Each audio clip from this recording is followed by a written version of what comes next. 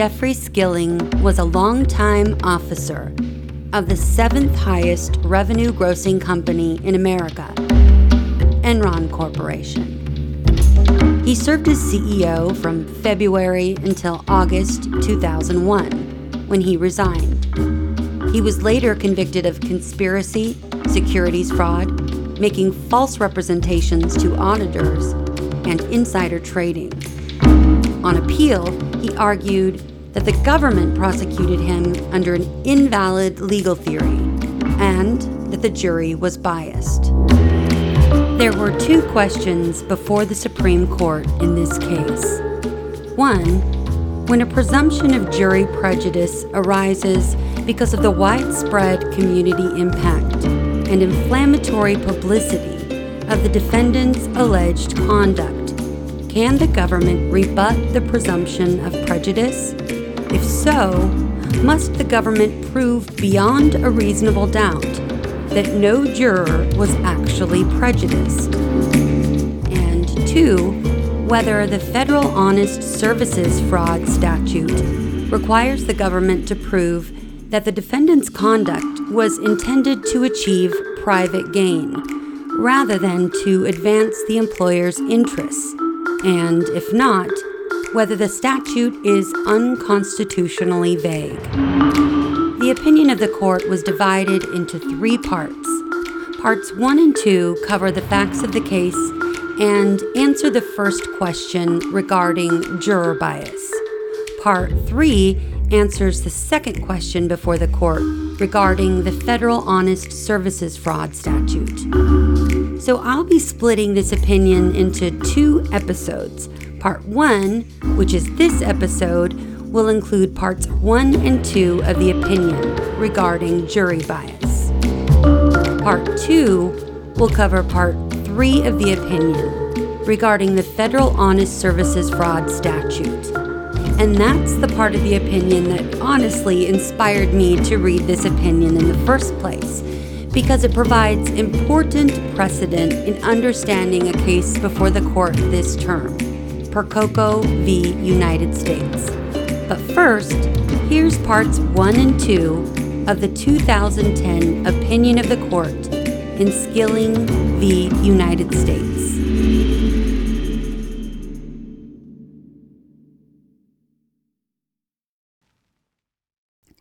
Justice Ginsburg delivered the opinion of the court. In 2001, Enron Corporation, then the seventh highest revenue-grossing company in America, crashed into bankruptcy. We consider in this opinion two questions arising from the prosecution of Jeffrey Skilling, a longtime Enron executive, for crimes committed before the corporation's collapse. First, did pretrial publicity and community prejudice prevent Skilling from obtaining a fair trial? Second, did the jury improperly convict Skilling of conspiracy to commit honest services wire fraud? Answering no to both questions, the Fifth Circuit affirmed Skilling's convictions. We conclude, in common with the Court of Appeals, that Skilling's fair trial argument fails. Skilling, we hold, did not establish that a presumption of juror prejudice arose, or that actual bias infected the jury that tried him. But we disagree with the Fifth Circuit's honest services ruling. In proscribing fraudulent deprivations of the intangible right of honest services, Congress intended at least to reach schemes to defraud involving bribes and kickbacks. Construing the Honest Services Statute to extend beyond that core meaning, we conclude would encounter a vagueness shoal. Therefore, we hold that Section 1346 covers only bribery and kickback schemes. Because Skilling's alleged misconduct entailed no bribe or kickback, it does not fall within Section 1346's proscription. We therefore affirm in part and vacate in part. Part 1. Founded in 1985, Enron Corporation grew from its headquarters in Houston, Texas, into one of the world's leading energy companies. Skilling launched his career there in 1990 when Kenneth Lay, the company's founder, hired him to head an Enron subsidiary. Skilling steadily rose through the corporation's ranks, serving as president and chief operating officer, and then, beginning in February 2001, as chief executive officer. 6 months later, on August 14, 2001, Skilling resigned from Enron. Less than 4 months after Skilling's departure, Enron spiraled into bankruptcy. The company's stock, which had traded at $90 per share in August 2000, plummeted to pennies per share in late 2001. Attempting to comprehend what caused the corporation's collapse, the U.S. Department of Justice formed an Enron task force comprising prosecutors and FBI agents from around the nation.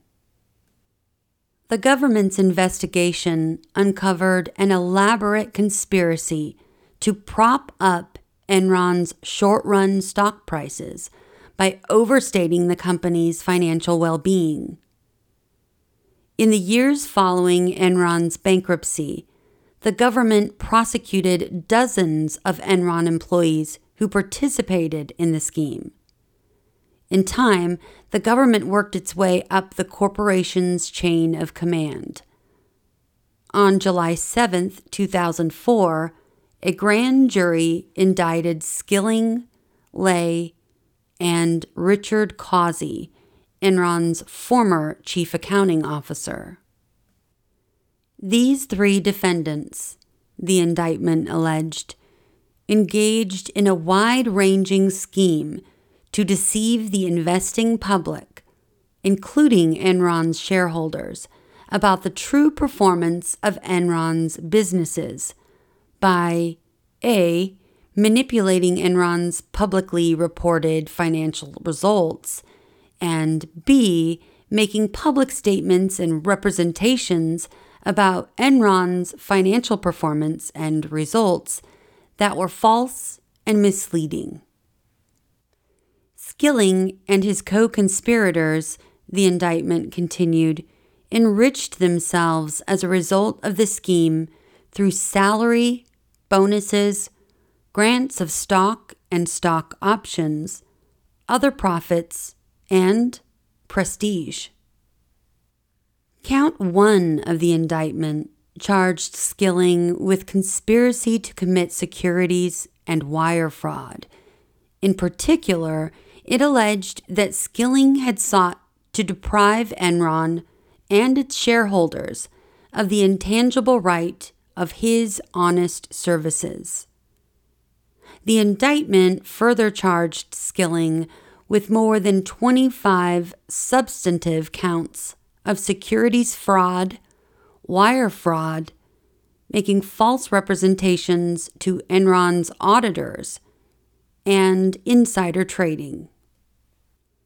In November 2004, Skilling moved to transfer the trial to another venue.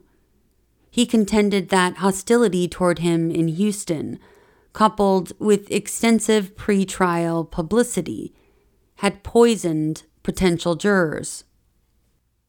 To support this assertion, Skilling, aided by media experts, submitted hundreds of news reports detailing Enron's downfall. He also presented affidavits from the experts he engaged, portraying community attitudes in Houston in comparison to other potential venues. The U.S. District Court for the Southern District of Texas, in accord with rulings in 2 earlier instituted Enron-related prosecutions, denied the venue transfer motion. Despite isolated incidents of intemperate commentary, the court observed, media coverage had mostly been objective and unemotional, and the facts of the case were neither heinous nor sensational. Moreover, courts had commonly favored effective voir dire to ferret out any juror bias. Pretrial publicity about the case, the court concluded, did not warrant a presumption that Skilling would be unable to obtain a fair trial in Houston. In the months leading up to the trial, the district court solicited from the parties questions the court might use to screen prospective jurors. Unable to agree on a questionnaires format and content, Skilling and the government submitted dueling documents. On Venire members' sources of Enron-related news, for example, the government proposed that they tick boxes from a checklist of generic labels such as television, newspaper, and radio. Skilling proposed more probing questions, asking Venire members to list the specific names of their media sources and to report on what stood out in their minds of all the things they had seen or heard or read about Enron.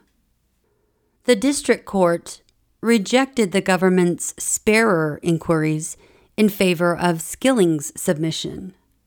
Skilling's questions were more helpful, the court said, because they were generally open-ended and would allow the potential jurors to give us more meaningful information. The court converted Skilling's submission, with slight modifications, into a 77-question, 14-page document that asked prospective jurors about, inter alia, their sources of news and exposure to Enron-related publicity, beliefs concerning Enron and what caused its collapse, opinions regarding the defendants and their possible guilt or innocence, and relationships to the company and to anyone affected by its demise. In November 2005, the district court mailed the questionnaire to 400 prospective jurors and received responses from nearly all the addressees. The court granted hardship exemptions to approximately 90 individuals, and the parties, with the court's approval, further winnowed the pool by excusing another 119 for cause, hardship, or physical disability. The parties agreed to exclude, in particular, each and every prospective juror who said that a pre-existing opinion about Enron or the defendants would prevent her from impartially considering the evidence at trial. On December 28, 2005, 3 weeks before the date scheduled for the commencement of trial, Causey pleaded guilty. Skilling's attorneys immediately requested a continuance, and the district court agreed to delay the proceedings until the end of January 2006. In the interim, Skilling renewed his change of venue motion, arguing that the juror questionnaires revealed pervasive bias and that news accounts of Causey's guilty plea further tainted the jury pool. If Houston remained the trial venue, Skilling urged that jurors need to be questioned individually by both the court and counsel concerning their opinions of Enron and publicity issues. The district court again declined to move the trial. Skilling, the court concluded, still had not established that pretrial publicity and/or community prejudice raised a presumption of inherent jury prejudice. The questionnaires and voir dire, the court observed, provided safeguards adequate to ensure an impartial jury. In denying Skilling's request for attorney-led voir dire, the court said that in 17 years on the bench, quote, "I've found I get more forthcoming responses from potential jurors than the lawyers on either side. I don't know whether people are suspicious of lawyers, but I think if I asked a person a question, I will get a candid response much easier than if a lawyer asks the question," unquote. But the court promised to give counsel an opportunity to ask follow-up questions, and it agreed that venire members should be examined individually about pretrial publicity. The court also allotted the defendants jointly 14 peremptory challenges, 2 more than the standard number prescribed by Federal Rule of Criminal Procedure 24B2 and C4B. Voir dire began on January 30th, 2006. The district court first emphasized to the venire the importance of impartiality and explained the presumption of innocence and the government's burden of proof. The trial, the court next instructed, was not a forum to seek vengeance against Enron's former officers or to provide remedies for its victims. The bottom line, the court stressed, is that we want jurors who will faithfully, conscientiously, and impartially serve if selected. In response to the court's query whether any prospective juror questioned her ability to adhere to these instructions, 2 individuals indicated that they could not be fair. They were therefore excused for cause. After questioning the venire as a group, the district court brought prospective jurors one by one to the bench for individual examination. Although the questions varied, the process generally tracked the following format. The court asked about exposure to Enron-related news and the content of any stories that stood out in the prospective juror's mind. Next, the court honed in on questionnaire answers that raised a red flag, signaling possible bias. The court then permitted each side to pose follow-up questions. Finally, after the venire member stepped away, the court entertained and ruled on challenges for cause. In all, the court granted 1 of the government's for cause challenges and denied 4. It granted 3 of the defendant's challenges and denied 6. The parties agreed to excuse 3 additional jurors for cause and 1 for hardship. By the end of the day, the court had qualified 38 prospective jurors, a number sufficient, allowing for peremptory challenges, to impanel 12 jurors and 4 alternates. Before the jury was sworn in, Skilling objected to the seating of 6 jurors. He did not contend that they were in fact biased. Instead, he urged that he would have used peremptories to exclude them had he not exhausted his supply by striking several venire members after the court refused to excuse them for cause. The court overruled this objection. After the jurors took their oath, the district court told them they could not discuss the case with anyone or follow media accounts of the proceedings.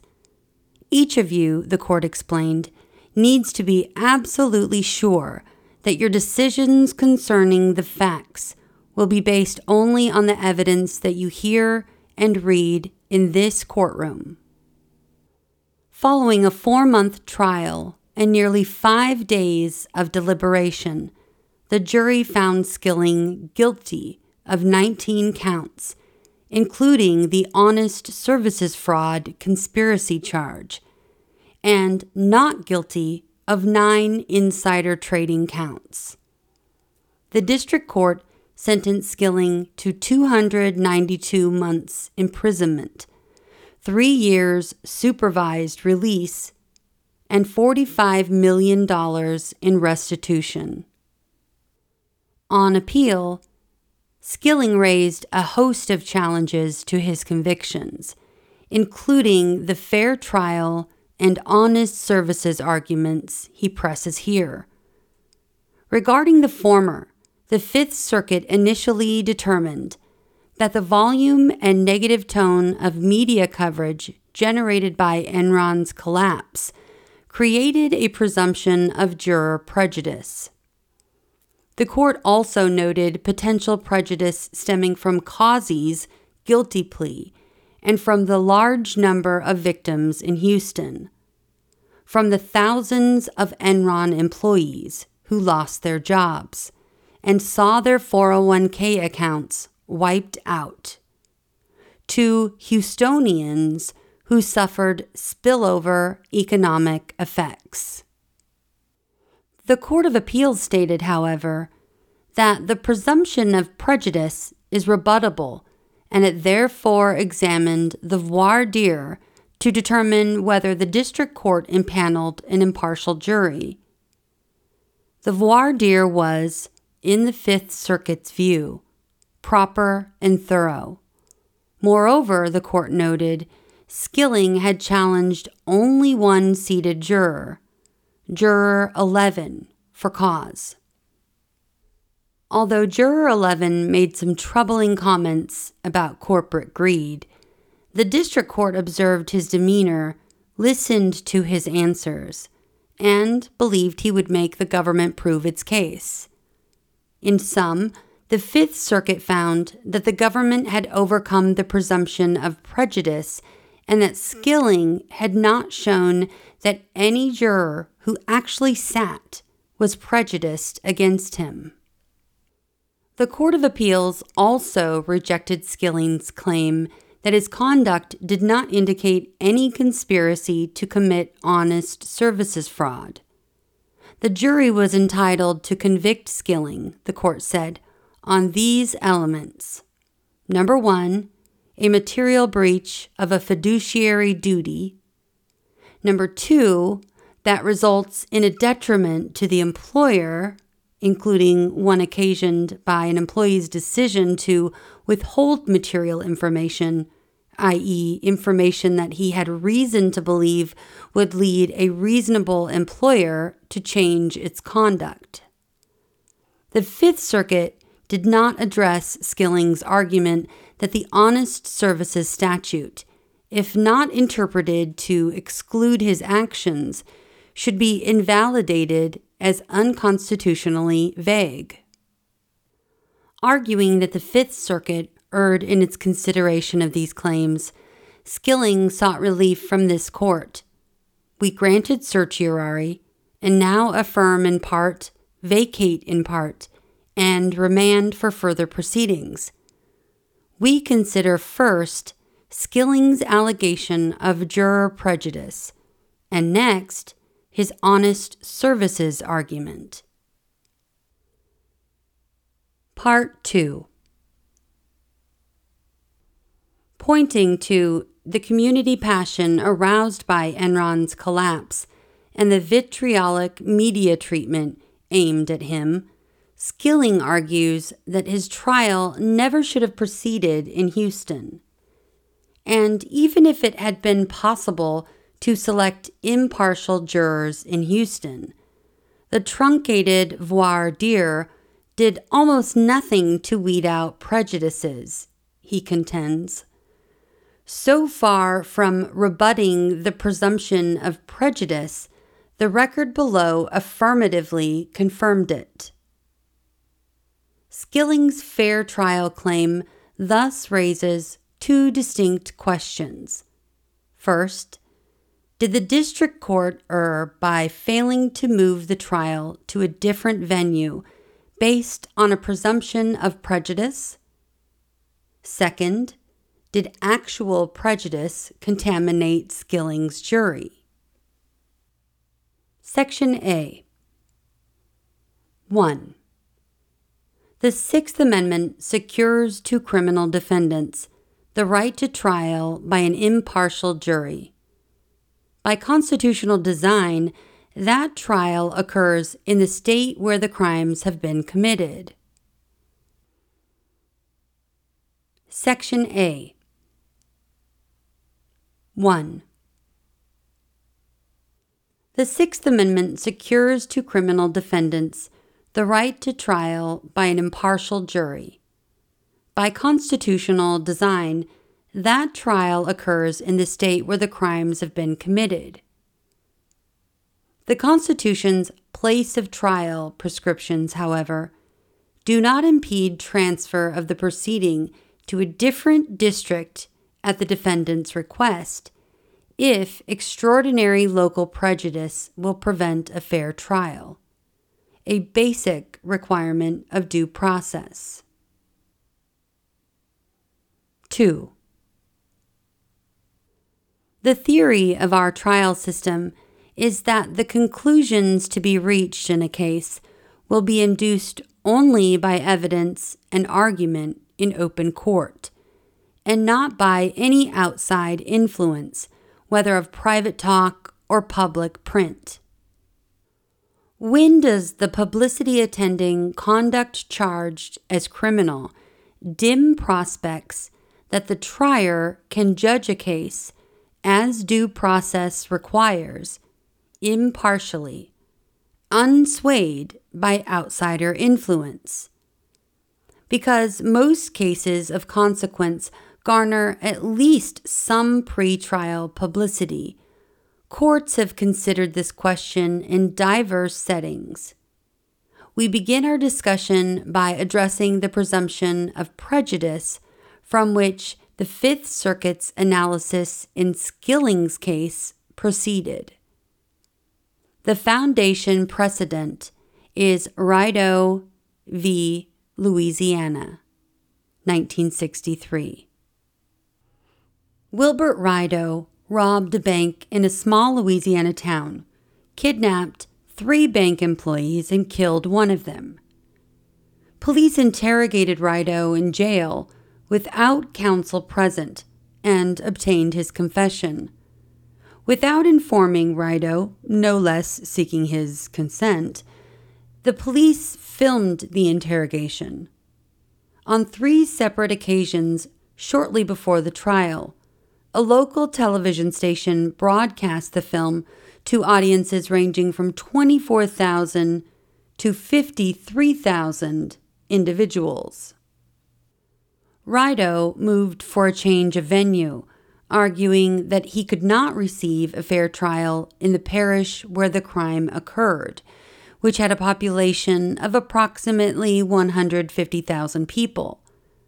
The trial court denied the motion, and a jury eventually convicted Rideau. The Supreme Court of Louisiana upheld the conviction. We reversed. What the people in the community saw on their television sets, we observed, was Rideau in jail, flanked by the sheriff and 2 state troopers, admitting in detail the commission of the robbery, kidnapping, and murder.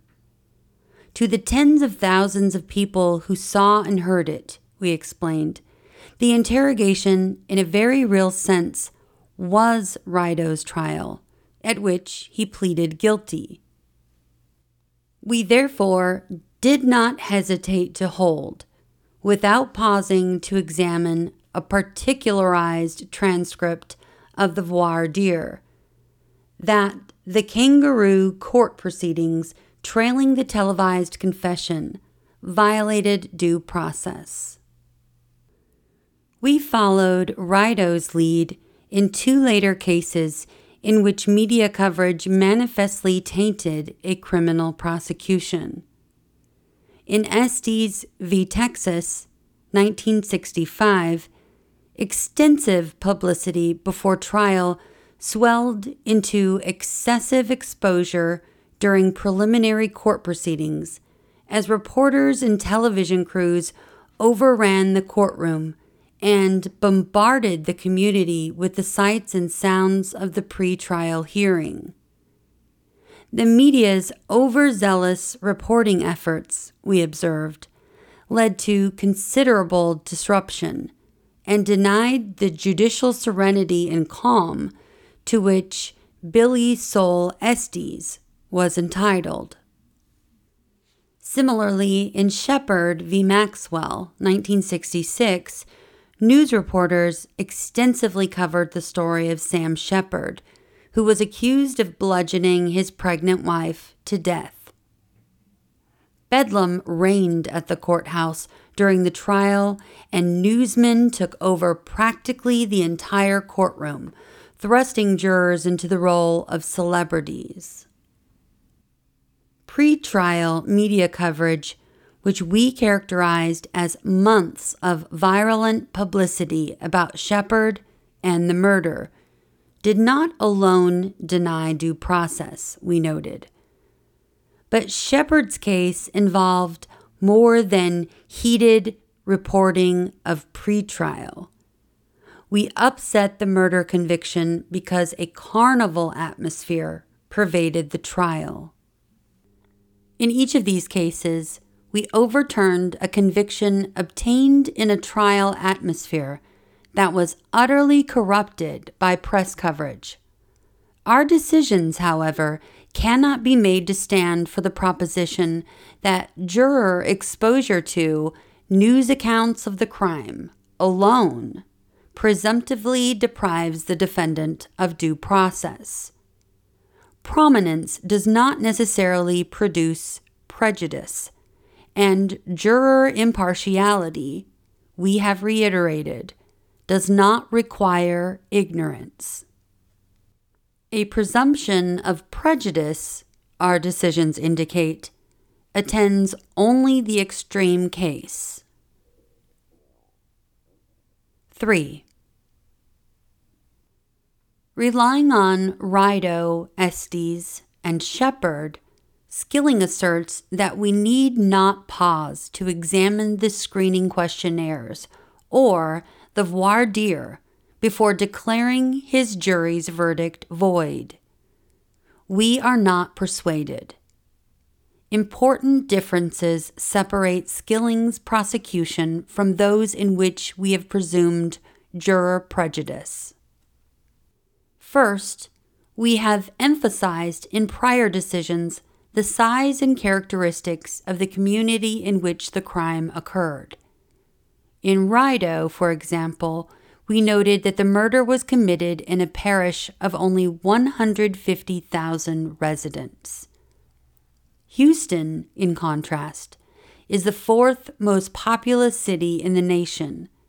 At the time of Skilling's trial, more than 4.5 million individuals eligible for jury duty resided in the Houston area.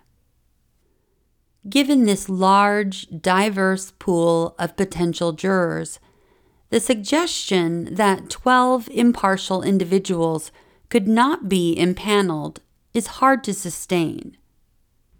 Second, although news stories about Skilling were not kind, they contained no confession or other blatantly prejudicial information of the type readers or viewers could not reasonably be expected to shut from sight. Rido's dramatically staged admission of guilt, for instance, was likely imprinted indelibly in the mind of anyone who watched it. Pretrial publicity about Skilling was less memorable and prejudicial.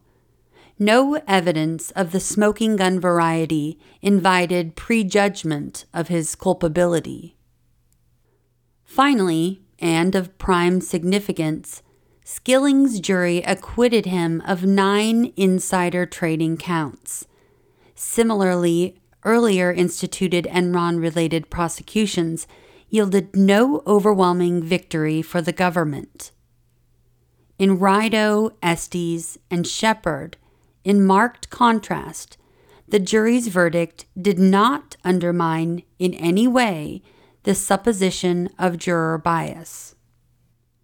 It would be odd for an appellate court to presume prejudice in a case in which jurors' actions run counter to that presumption. 4. Skilling's trial, in short, shares little in common with those in which we approved a presumption of juror prejudice. The Fifth Circuit reached the opposite conclusion, based primarily on the magnitude and negative tone of media attention directed at Enron.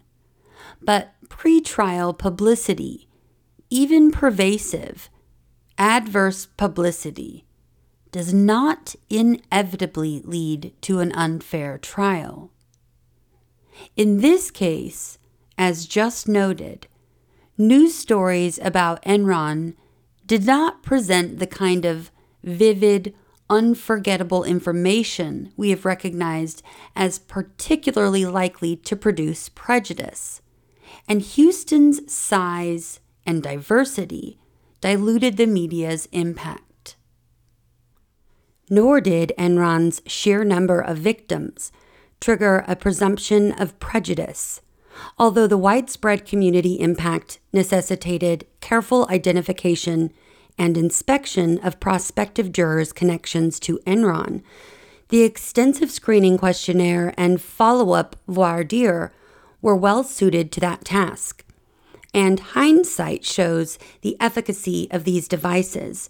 As we discussed, jurors' links to Enron were either non-existent or attenuated. Finally, although Causey's well-publicized decision to plead guilty shortly before trial created a danger of juror prejudice, the district court took appropriate steps to reduce that risk. The court delayed the proceedings by 2 weeks, lessening the immediacy of that development. And during voir dire, the court asked about prospective jurors' exposure to recent publicity, including news regarding Causey.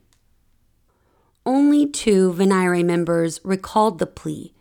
Neither mentioned Causey by name, and neither ultimately served on Skilling's jury. Although publicity about a co-defendant's guilty plea calls for inquiry to guard against actual prejudice, it does not ordinarily, and we are satisfied it did not here, warrant an automatic presumption of prejudice. Persuaded that no presumption arose, we conclude that the district court, in declining to order a venue change, did not exceed constitutional limitations. Section B. We next consider whether actual prejudice infected Skilling's jury. Voir dire, Skilling asserts, did not adequately detect and diffuse juror bias. The record affirmatively confirms prejudice, he maintains, because several seated jurors prejudiced his guilt. We disagree with Skilling's characterization of the voir dire and the jurors selected through it. 1. No hard and fast formula dictates the necessary depth or breadth of voir dire. Jury selection, we have repeatedly emphasized, is particularly within the province of the trial judge. When pretrial publicity is at issue, primary reliance on the judgment of the trial court makes especially good sense because the judge sits in the locale where the publicity is said to have had its effect and may base her evaluation on her own perception of the depth and extent of news stories that might influence a juror. Appellate courts making after-the-fact assessments of the media's impact on jurors should be mindful that their judgments lack the on-the-spot comprehension of the situation possessed by trial judges. Reviewing courts are properly resistant to second-guessing the trial judge's estimation of a juror's impartiality, for that judge's appraisal is ordinarily influenced by a host of factors impossible to capture fully in the record. Among them, the prospective juror's inflection, sincerity, demeanor, candor, body language, and apprehension of duty. In contrast to the cold transcript received by the appellate court, the in-the-moment voir dire affords the trial court a more intimate and immediate basis for assessing a venire member's fitness for jury service. We consider the adequacy of jury selection in Skilling's case, therefore, attentive to the respect due to district court determinations of juror impartiality and of the measures necessary to ensure that impartiality. 2. Skilling deems the voir dire insufficient because, he argues, jury selection lasted just 5 hours. Most of the court's questions were conclusory, high-level, and failed adequately to probe jurors' true feelings, and the court consistently took prospective jurors at their word once they claimed they could be fair, no matter what other indications of bias were present. Our review of the record, however, yields a different appraisal. As noted, the district court initially screened venire members by eliciting their responses to a comprehensive questionnaire drafted in large part by Skilling. That survey helped to identify prospective jurors excusable for cause and served as a springboard for further questions put to remaining members of the array. Voir dire thus was, in the court's words, the culmination of a lengthy process. In other Enron-related prosecutions, we note, district courts, after inspecting venire members' responses to questionnaires, completed the jury selection process within 1 day. The district court conducted voir dire, moreover, aware of the greater than normal need due to pretrial publicity to ensure against jury bias. At Skilling's urging, the court examined each prospective juror individually, thus preventing the spread of any prejudicial information to other venire members. To encourage candor, the court repeatedly admonished that there were no right and wrong answers to the questions. The court denied Skilling's request for an attorney-led voir dire because, in its experience, potential jurors were more forthcoming when the court, rather than counsel, asked the question. The parties, however, were accorded an opportunity to ask follow-up questions of every prospective juror brought to the bench for colloquy. Skilling's counsel declined to ask anything of more than half of the venire members questioned individually, including 8 eventually selected for the jury, because, he explained, the court and other counsel have covered everything he wanted to know. Inspection of the questionnaires and voir dire of the individuals who actually served as jurors satisfies us that, notwithstanding the flaws Skilling lists, the selection process successfully secured jurors who were largely untouched by Enron's collapse. 11 of the seated jurors and alternates reported no connection at all to Enron, while all other jurors reported, at most, an insubstantial link.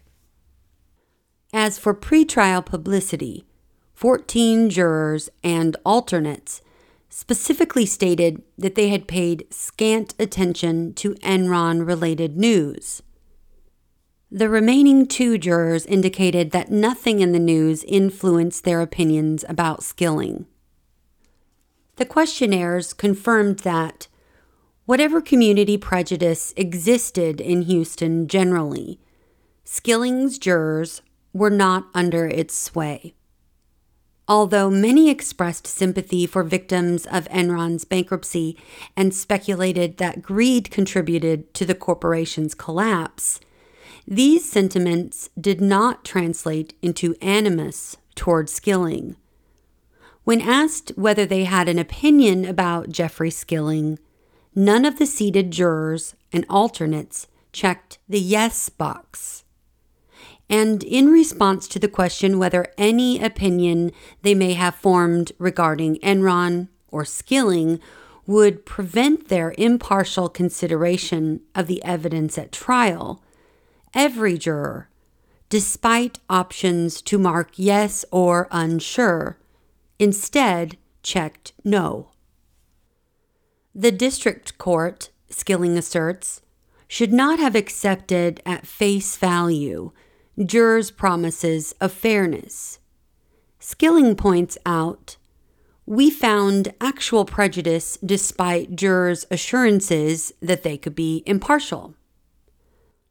Justice Sotomayor, in turn, repeatedly relies on Irvin, which she regards as closely analogous to this case. We disagree with that characterization of Irvin. The facts of Irvin are worlds apart from those presented here. Leslie Irvin stood accused of a brutal murder and robbery spree in a small rural community. In the months before Irvin's trial, a barrage of publicity was unleashed against him, including reports of his confessions to the slayings and robberies. The court's description of the media coverage in Irvin reveals why the dissent's best case is not an apt comparison. Quote, "Stories reveal the details of Irvin's background, including a reference to crimes committed when a juvenile, his convictions for arson almost 20 years previously, for burglary and by a court-martial on AWOL charges during the war. He was accused of being a parole violator. The headlines announced his police lineup identification, that he faced a lie detector test, had been placed at the scene of the crime, and that the 6 murders were solved, but he refused to confess. Finally, they announced Irvin's confession to the 6 murders and the fact of his indictment of 4 of them in Indiana. They reported Irvin's offer to plead guilty if promised a 99-year sentence, but also the determination, on the other hand, of the prosecutor to secure the death penalty, and that Irvin had confessed to 24 burglaries. One story dramatically relayed the promise of a sheriff to devote his life to securing Irvin's execution. Another characterized Irvin as remorseless and without conscience, but also as having been found sane by a court-appointed panel of doctors. In many of the stories, Irvin was described as the confessed slayer of 6, a parole violator, and fraudulent check artist. Irvin's court-appointed counsel was quoted as having received much criticism over being Irvin's counsel, and it was pointed out, by way of excusing the attorney, that he would be subject to disbarment should he refuse to represent Irvin. On the day before the trial, the newspapers carried the story that Irvin had orally admitted to the murder of 1 victim, as well as the robbery murder of a second individual, the murder of a third individual, and the slaughter of 3 members of a different family. Newspapers in which these stories appeared were delivered regularly to 95% of the dwellings in the county where the trial occurred, which had a population of only 30,000. Radio and TV stations, which likewise blanketed that county, also carried extensive newscasts covering the same incidents. Reviewing Ervin's fair trial claim, this court noted that the pattern of deep and bitter prejudice in the community was clearly reflected in the sum total of the voir dire. 370 prospective jurors, or almost 90% of those examined on the point, entertained some option as to guilt, and 8 out of the 12 jurors thought Ervin was guilty. Although these jurors declared they could be impartial, we held that with his life at stake, it is not requiring too much that Ervin be tried in an atmosphere undisturbed by so huge a wave of public passion, and by a jury other than one in which 2/3 of the members admit, before hearing any testimony, to possessing a belief in his guilt. In this case, as noted, news stories about Enron contained nothing resembling the horrifying information rife in reports about Ervin's rampage of robberies and murders. Of key importance, Houston shares little in common with the rural community in which Ervin's trial proceeded, and circulation figures for Houston media sources were far lower than the 95% saturation level recorded in Ervin. Skilling's seated jurors, moreover, exhibited nothing like the display of bias shown in Ervin.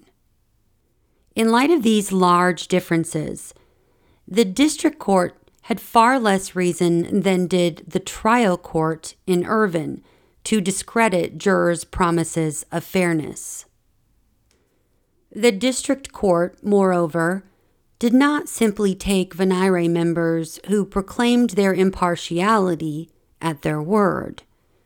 As noted, all of Skilling's jurors had already affirmed on their questionnaires that they would have no trouble basing a verdict only on the evidence at trial. Nevertheless, the court followed up with each individually to uncover concealed bias.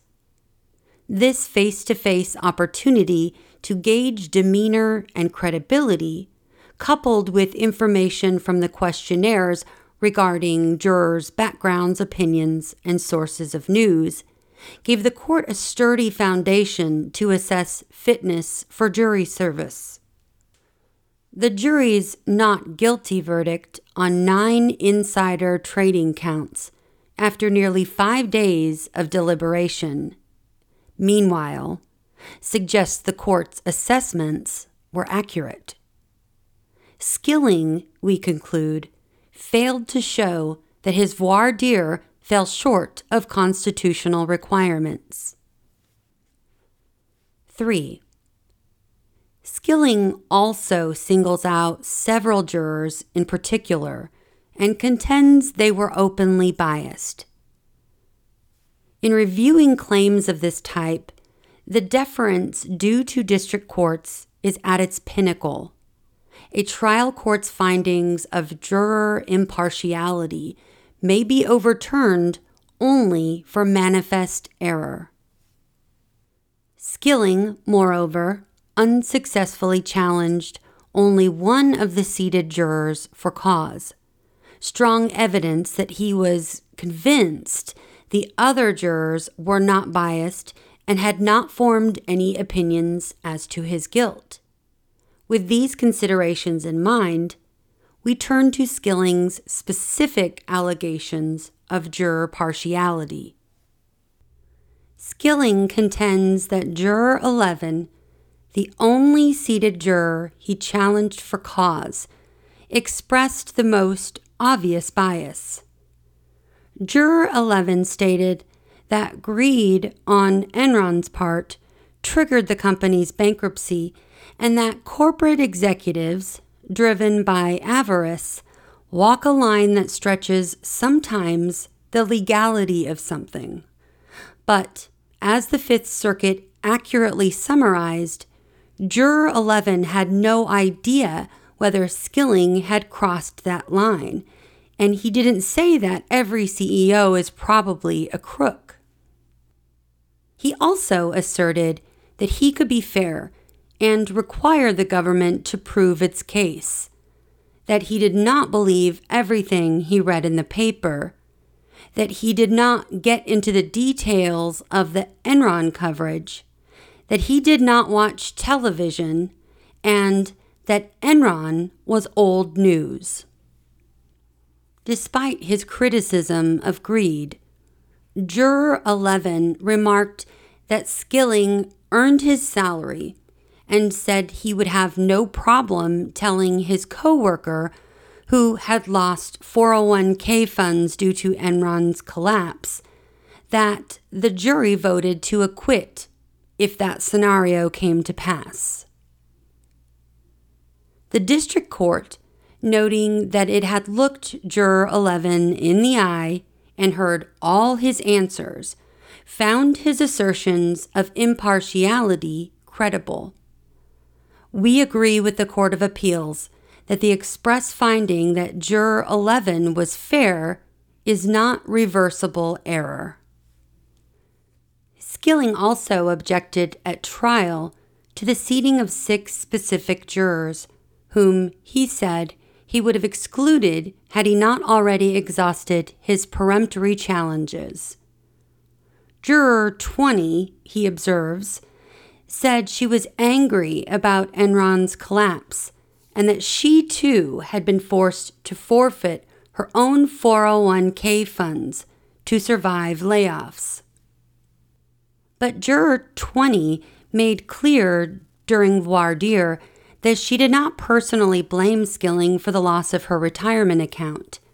Having not paid much attention to Enron-related news, she quite honestly did not have enough information to know whether Skilling was probably guilty, and she thought she could be fair and impartial.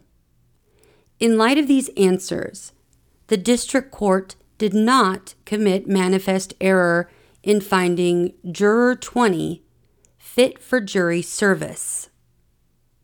The same is true of Juror 63, who, Skilling points out, wrote on her questionnaire that Skilling probably knew he was breaking the law.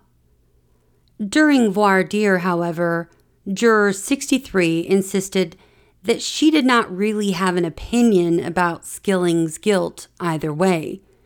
She did not know what she was thinking when she completed the questionnaire, but she absolutely presumed Skilling innocent and confirmed her understanding that the government would have to prove his guilt.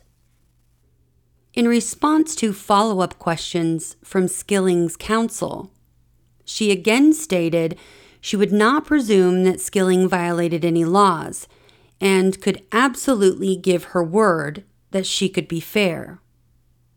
Jurors, we have recognized, cannot be expected invariably to express themselves carefully or even consistently.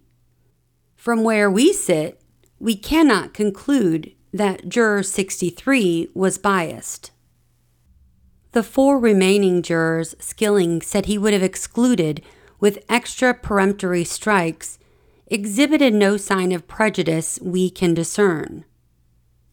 Skilling's counsel declined to ask follow-up questions of any of these jurors, and indeed told Juror 84 he had nothing to ask because she gave all the right answers. Whatever Skilling's reasons for wanting to strike these 4 individuals from his jury, he cannot credibly assert they displayed a disqualifying bias. In sum, Skilling failed to establish that a presumption of prejudice arose, or that actual bias infected the jury that tried him. Jurors, the trial court correctly comprehended, need not enter the box with empty heads in order to determine the facts impartially. It is sufficient if the jurors can lay aside their impressions or opinions and render a verdict based on the evidence presented in court. Taking account of the full record rather than incomplete exchanges selectively culled from it, we find no cause to upset the lower court's judgment that Skilling's jury met that measure. We therefore affirm the Fifth Circuit's ruling that Skilling received a fair trial.